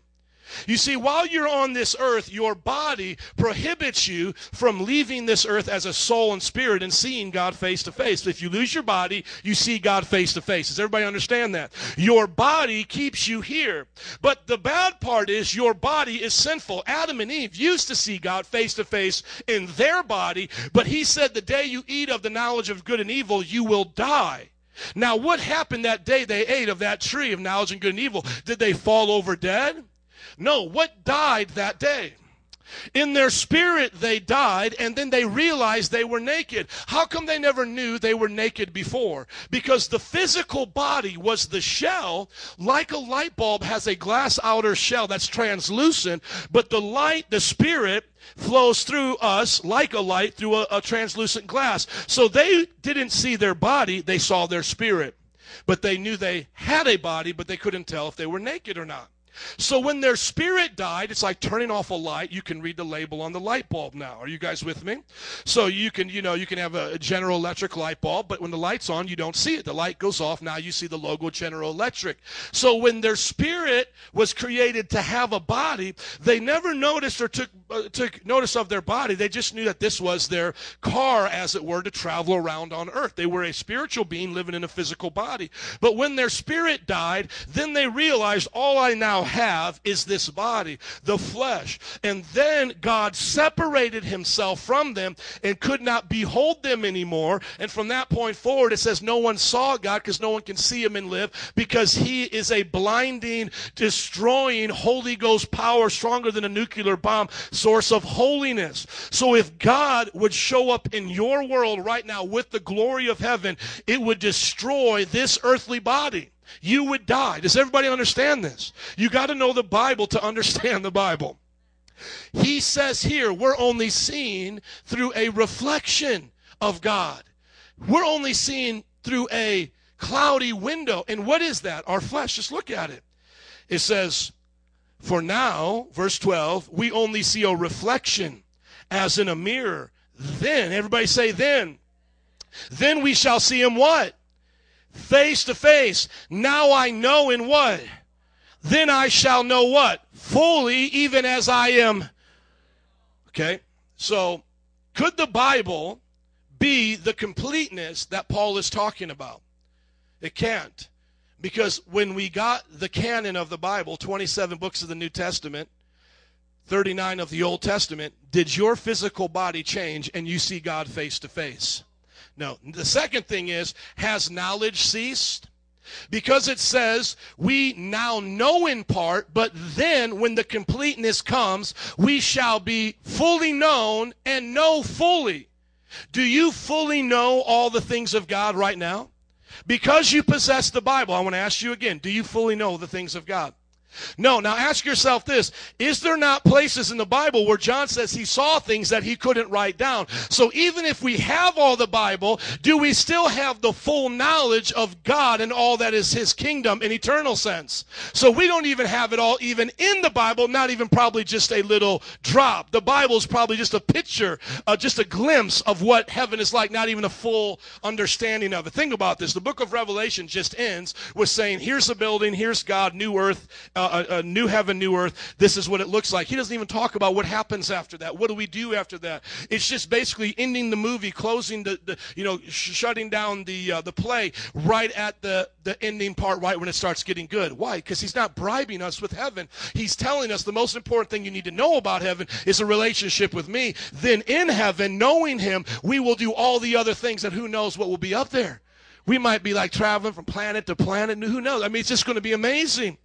So we don't have a resurrected body. We still see God through a shadow. Our knowledge hasn't ceased, so we still have to study to learn about him. We don't know everything. Number 3, we don't see him face to face. And number 4, we don't now know everything. So those 4 things, as I've repeated today, have shown us that the completeness cannot refer to the Bible. So what does it refer to? The completeness, Paul mentioned it in Philippians chapter 3, verse 12. He uses the same word, teleo, which is the root of teleon. He says, not that I've already obtained or have already been made perfect. But he says, this is what I go on to do. I forget those things behind me, strive towards what's in front of me. What is he talking about? The resurrection. That one day he would lose this earthly body, this body that blocks him from seeing God, and he would have a new body so he can do all of these things. So until your resurrected body comes, completeness, perfection, teleon, you will need knowledge. You will need of spiritual gifts and of natural gifts to gain in your understanding. They have not ceased. See why it's a hard sermon? Some of you guys are bored. It's like all he's doing is reading the Bible and explaining it to me. He's not like making me laugh. He's not telling me stories. I'm just looking at the Bible and he's explaining. Man, come on. Can we get excited about the Bible? This is the star of the show, right? This is what we're here for, right? So, I mean, I just kind of helped you understand the gifts of the Spirit are still here. That's pretty awesome, right? Because there's other people who say it's not, but it is, right? So we're there. Now, these 3 remain, faith, hope, and love, but the greatest of these is love. So he tells us that when we lose knowledge, when we no longer have to learn it to gain it, and we no longer need prophecy to hear God's voice, and we no longer need tongues, there will still be 3 things that will remain. Faith, hope, and love. What is faith? Our trust in God. We will trust him forever in eternity. We may not have to trust him to walk on water and do different things, but we'll forever be his children in a codependent relationship to him. He as our father and us as children, just trusting him. Hope will always be with us. We'll always believe that our Heavenly Father has good for us in the future, that now for eternity, as long as we're with him, he will do good for us. And of course, love will be there. So a lot of times people think heaven is boring because they think of heaven in a natural sense. You know, like we'll be little babies with angels flying around the throne of God. They don't understand heaven is a place of perfect love. Does anybody here love love? Can anybody here really have too much of love? No, you can't. I mean, you can have too much of a person and you can fall out of love with a person, but when you are genuinely in love with your child, there's just nothing greater than that. When you're genuinely in love with somebody, like your spouse, nothing compares to it. Now take that times a million, presence of God. It's going to be pretty awesome. Amen? Now that's pretty much the introduction. Now here comes the next 40 verses. Are you ready? Now this is why I was telling you. See, it's like an awesome sermon if I can preach it for 2 hours. It's like mediocre if I only preach it for a half hour. But no, I'm kidding. God will use it. How about we just go all the way to the bottom, brother? Let me just summarize this message. I'm just going to go all the way to the bottom. Some of y'all want it, but not. What I think it would be best for me to, yeah, look at that mamma jamma. Go right there. Let me just give you 8 concluding points so at least I can have shared it with you. And then if I can't get through it all, we can know the main point of what this sermon series was about, okay? Let me just share with you my heart as a pastor. When I first got saved, I had an encounter with Jesus Christ. I was at my mother's kitchen table. I was wanting to go to a mental hospital because I was on drugs. I just couldn't get my life together. She said, Jesus will change your life. I was brought up Christian, but at this point in my life, at 18, I had put Christianity in the same realm that I would put the Tooth Fairy and Christmas and the Easter Bunny and things like that, Santa Claus. She said, Jesus will change your life. I then argued with her, and I said, no, Jesus is no different than Buddha. I even think I said the Tooth Fairy. And she goes, you know what? I'm telling you. Let me pray for you, and I know Jesus will set you free. At that point, November 5th, 1995, 18 years old, I was at my last rope. It took me to get to this point so that I could have just the faith of a mustard seed. I just had just enough belief that if my mom believed it, that maybe God could do something. So I just cracked open my heart just a little bit of my own free will. God didn't force me. I just said, okay, then pray for me. And at that moment, what was different from all the other prayers that my mom had prayed in my childhood and all of that is that at this moment I was really open to the idea of, if God, you're real, talk to me now. And as she began to pray, I literally felt like electricity go up and down my body. And I knew at that moment that God was real and that Jesus was his son. And then she led me in a prayer, and she said, Joe, you got to get forgiveness of your sins. You got to come back to him. And so I repented of my sins right there at the kitchen table. And then she gave me this Bible that I had when I was a little kid in like third grade from a private school, and we memorized Scripture, and they gave me this Bible as a gift, memorizing Scripture. She gave me back this Bible, and she said, just start to read it. So I go home that night to the girl's house that I'm not married to. I go back there, and I just open it up wherever it, will fall to when I split it down the middle, and it just happened to go right to Psalms, the Psalms of David, and I just start reading it, and instantly the power of God just starts to go up and down over me, man, like hot oil, like I am just feeling Jesus. And then I start thinking about all the things that I've done wrong, and then as I'm thinking of those things and I'm saying I'm sorry to God, at the same moment God is telling me how much he loves me, and it's just overwhelming me, like I've done all of these things, and God, you love me. And then I go to put myself together because I just can't stop crying, and I go to the bathroom and I look, I go to the sink and I'm just wiping myself down. I got snot going everywhere, and I just look up into the mirror.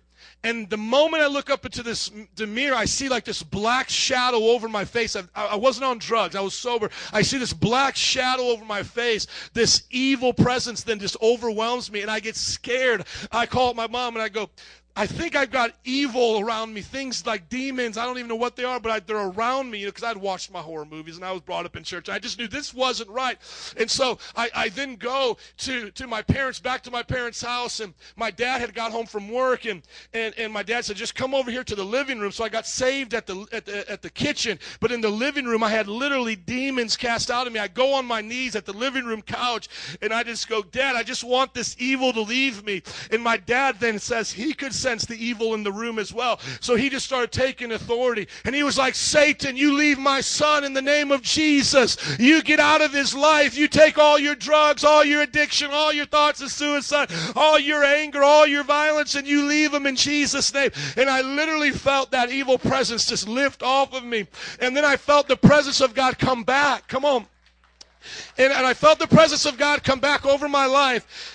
And then I just began to hear these sounds of heaven that when I was a child growing up in a church like this, because my parents went to a church like this, but I just began to hear these sounds in my heart as I was praying there at the living room couch.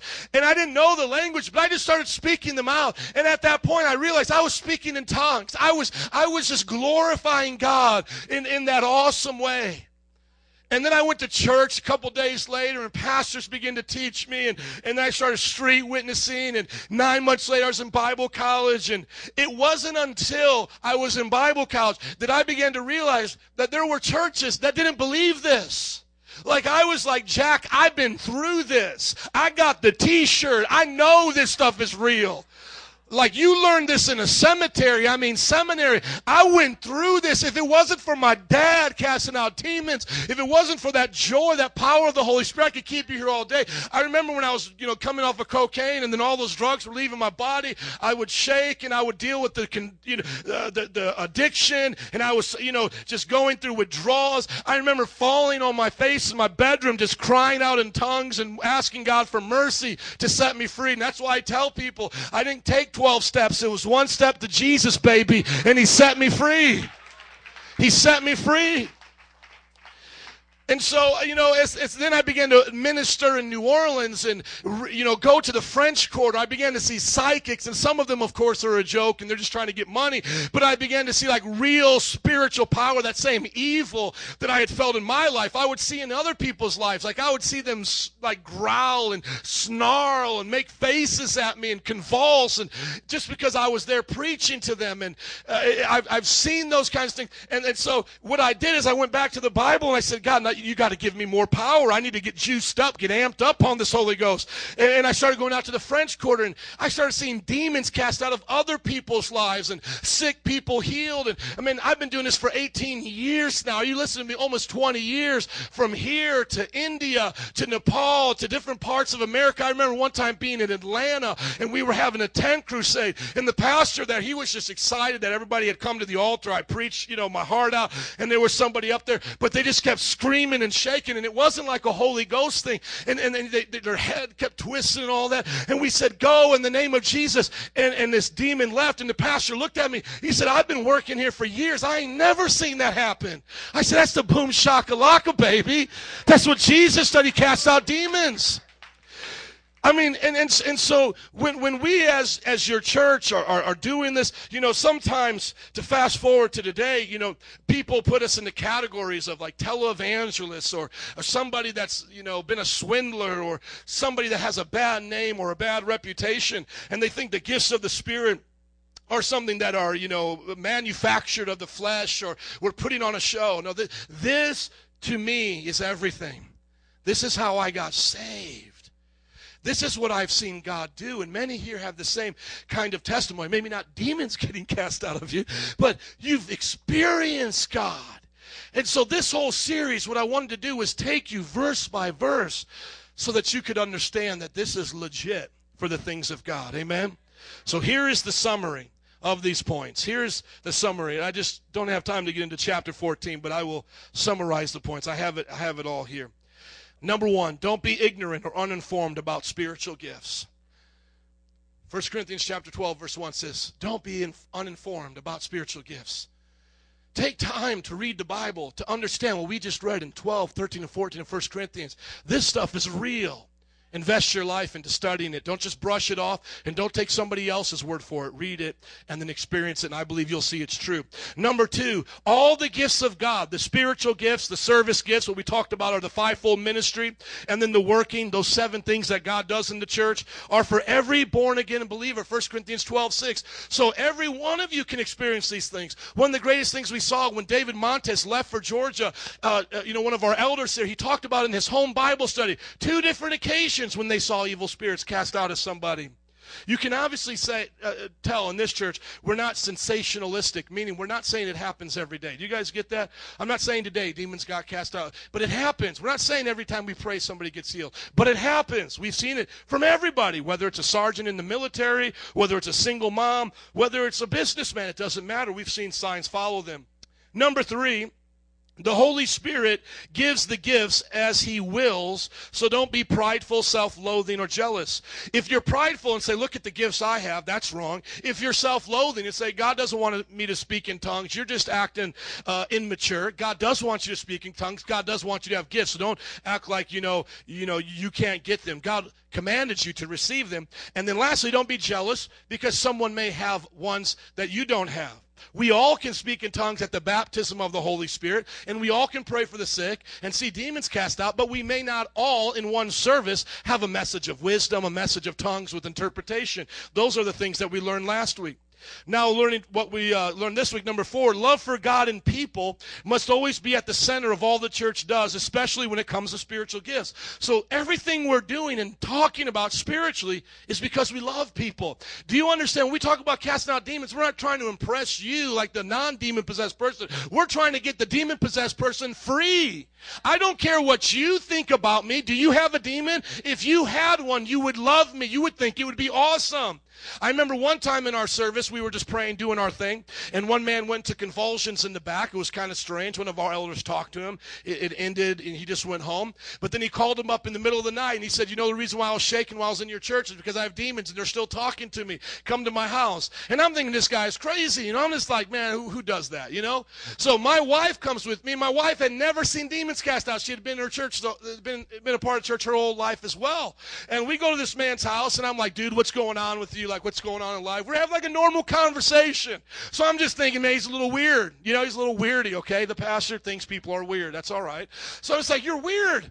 But I'm just like, let's just pray before we go. He stood up, and I just go, Jesus. And I just said, Jesus. And I couldn't even get my full prayer up. This guy went full on spastic, just crazy. We had another guy holding him down. My wife's freaking out, speaking in tongues. We cast out devils. Jesus is Lord. Number 4, just make it all about love. Number 5, eagerly desire all the spiritual gifts, all 9 of them, especially the ones like prophecy and tongues with interpretations because they edify the body. Band, would you come, please? When he's talking about in 14, don't speak in tongues to the church, or rather when he says, I would rather speak 5 intelligible words to the church than 10,000 in tongues. What he is talking about is what I'm doing right now. When I'm in a time of instruction, I shouldn't speak to you in tongues. I should give you intelligible words for you to understand. How many know if I just kept speaking in tongues right now, you wouldn't understand what I was saying? It would be really cray-cray. But if I'm speaking to you, I can give you 5 intelligible words. Listen to this, baby girl. Come on. Live for Jesus every day. Come on. Or every day, is that one word? Live for Jesus every day. People live, you live for Jesus every day, baby. Come on. Got a little hood on you. That's all right. What he means by that, what he is saying is, see, those 5 words are more intelligible to you for the benefit of instruction than me speaking in tongues. He said, then the one speaking in tongues should do so between them and God. So when we speak in tongues, unless it has an interpretation, we do so between us and God, as how we pray and as how we sing. My prayer is between me and God. You don't need to hear my prayer, do you? When I pray to God, do you need to hear my prayer? You don't need to. Unless there's some benefit of you hearing it, you don't need to hear it. So what he was saying was, if you come to church, you should desire the gifts that will not only benefit you personally, but will benefit the body. So I come here, Holy Ghost filled, tongue talking, like Paul, maybe speaking tongues more than all of y'all, but I know there's some who might challenge me a little bit. We got some tongue talkers up in here. Can I hear an amen? When we're here, we're supposed to say, God, you've done all of this for me. Would you give me an interpretation of my tongue to the congregation so it will benefit them, or give me a prophecy so that they can benefit from it? Okay, number 5, eagerly desire all the spiritual gifts, especially the ones like prophecy and tongues with interpretation. Number 6, remember there is a difference between praying, singing in tongues for private edification and giving a message in tongues with interpretation to the church to serve as prophecy. We're going to be standing in just a little bit, and I'm going to be saying, those of you who are baptized in the Holy Spirit, speak in other tongues with us. When we do that, that's between us and God. That is different than when I give you a prophecy or interpret the tongue. Because if I give you a prophecy, it's not between me and God, it's between me and you. You're supposed to receive the message. How many received something from the prophetic words that came during the worship time today?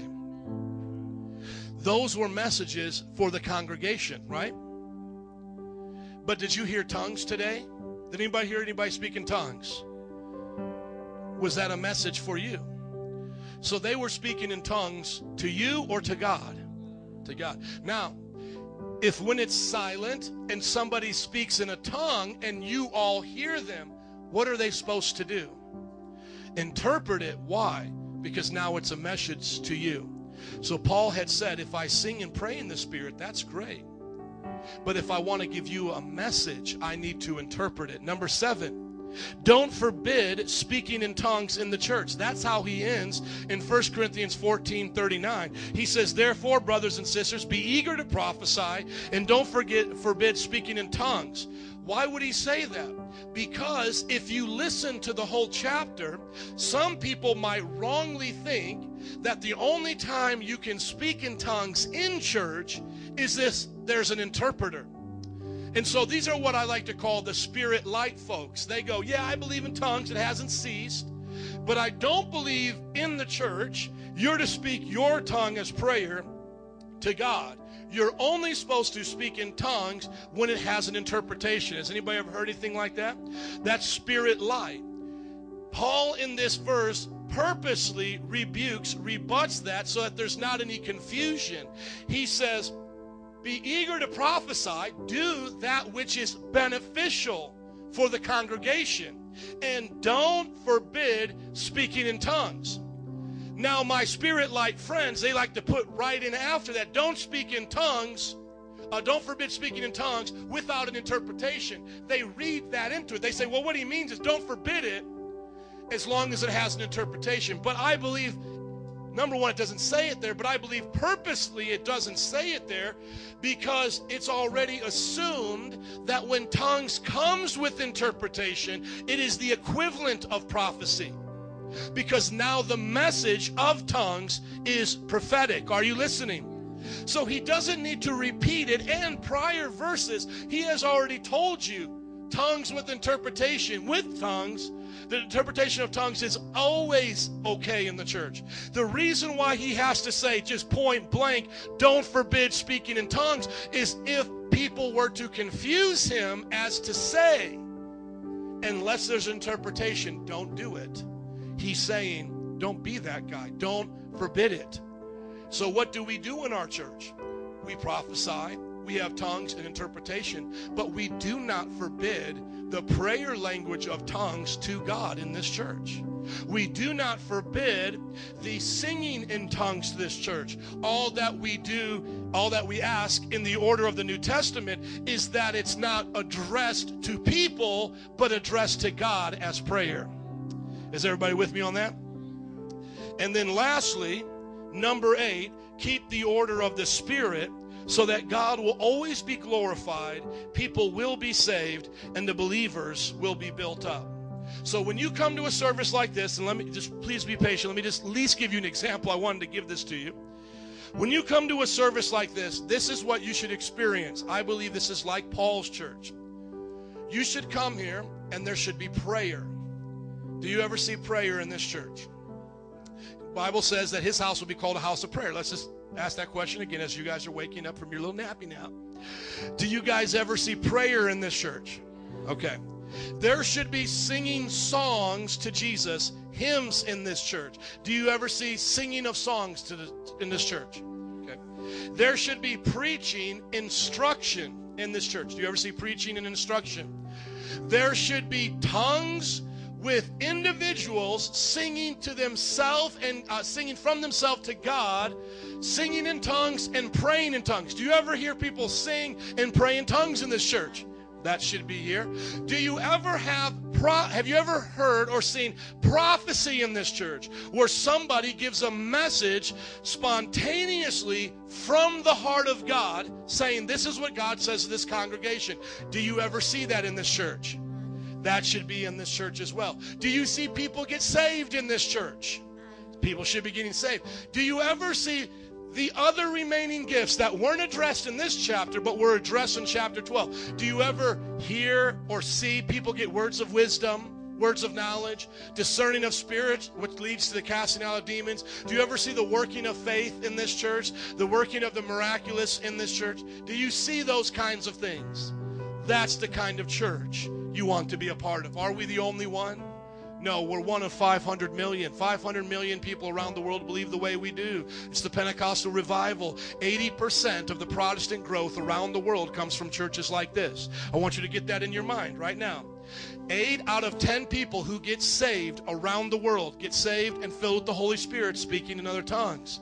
Talk to anybody around the world that's been to India, China, the Philippines. The Spirit-filled church is the majority of the Christians. In America, Southern Baptists outnumber the Assemblies of God. In America, there's about 10 million Assembly of God, which is the major denomination for those who believe in the baptism of the Holy Spirit. There's about 30 million Southern Baptists. Do you want to know how many Assemblies of God believers there are in the world? 80 million. 80 million. You know how many Southern Baptists there are in the world? Only about another additional 20 to 30 million. That means we outnumber them when we combine our numbers in the world. Now, here's the problem. The reason why people in China believe this, people in South America believe this, people in other countries believe this more than people here in America is because we think we're smarter than Paul in the Bible. We honestly do. We put our own interpretation above what the Bible says. But if you talk to somebody in another country that has never been a part of church or hasn't been influenced by other teachings, people on the radio, Moody Radio, whatever, they just go, okay, I'll do it just like the way I do. You know, when I got saved, it was like, boom, it's all happening. I'm ready for God. So what do I ask you to do? I ask you to take any argument, anything that you've ever had in your life that disagrees with what we just taught, and go look at those notes. Those notes are extensive. And give me a better answer. If you cannot give a better answer, which I don't believe you can, I ask you, like Paul did, to give your heart to Jesus and trust that he will use you in these spiritual gifts. And as we move past this series into other series, let us never move past the foundation of being born and baptized of the Spirit. Let us never do that. Amen. And in a quick qualification for the women in the ministry, Paul was speaking to women at a time that were having to walk the tightrope of Jewish culture, where women couldn't even talk in church and had to sit in separate sections. That's why Paul said the law said that a woman must remain silent. And he was dealing with disruptive nature of women that came from false religions where they were prophetesses and prostitutes in the same place. They would prophesy while they were giving their body to prostitution, and they would make outbursts in the middle of the service. So he said, stop talking in church. Ask your husband when you go home. But if you read in Romans chapter 16, as he develops further his ministry with women, he appoints them as leaders. One of them, Phoebe. Phoebe became a deacon. And then Andronicus and Junia were one of his fellow apostles that planted churches with him that had authority. Also, you can see Apollos was instructed by Priscilla and Aquila. Woman's name coming first meant that she was the main teacher of the house, instructed a man in the home. So though Paul, like he did in Ephesus and Timothy, he wrote the book of Timothy to the man named Timothy in Ephesus, and like he said to Corinthians, those two places I don't allow women to talk, he did give them freedom and he did allow them to be used. And now today, think about this, in a place like China, I just got this stat, the majority of the pastors and leaders there are women, and some of them pastor up to 5,000 churches. That means they individually oversee churches. Why? Because God has turned them loose around the nations to take over. He said, go. And he said this in Acts chapter 2, prophesied from Joel, that your sons and daughters will prophesy. Okay? And I've debated against this, a head Baptist guy, carm.org, Matt Slick. I debated this. It's undebatable according to the scripture. We either allow women to operate in the gifts or we treat them as second-class citizens. Paul had to do that for a time because of his culture. We're not in that culture, so we allow them to have the full liberty of the Spirit. Amen? But if you want to argue with that, then keep it all. Give your brother a holy kiss. Do that. Amen? That's what the Bible says. Give your brother a holy kiss. Don't have your women cut their hair, wear jewels, or braided hair. That's another thing. Don't allow them to ever talk, right? And especially don't let them go to school to be educated. That would also have been a problem, right? Because they can't have authority over a man, so that means you can't work for a woman with a boss. So unless you take it all, you have to understand its culture. Did my best. Let's all stand up together. Oh, Jesus, let's just thank him today for the Holy Spirit. Lord, we thank you. Oh, Jesus, we thank you. Though we can't, God, grasp it all, though I didn't have all that time, Lord, you can make it real to us. You can make it real, God. Make it real, God. Set our hearts on fire. Set our hearts on fire, Jesus. Altar workers, would you come? We're going to dismiss. Thank you guys for staying a little later. But let's just pray for a moment before we dismiss. Come on, those baptized with the Holy Spirit speaking in other tongues. Come on, just pray to God right now. Pray to the Lord, edify yourself, build up your most holy faith between you and God. Hallelujah. Pray in the Spirit, sing in the Spirit. Hallelujah. Tongues of men, tongues of angels, we glorify you.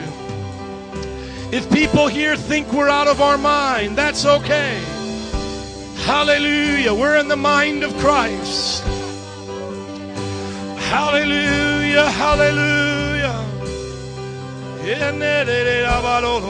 I see through a shadow, but a reflection. One day I'll see you face to face. Until then, Lord, give me your Spirit.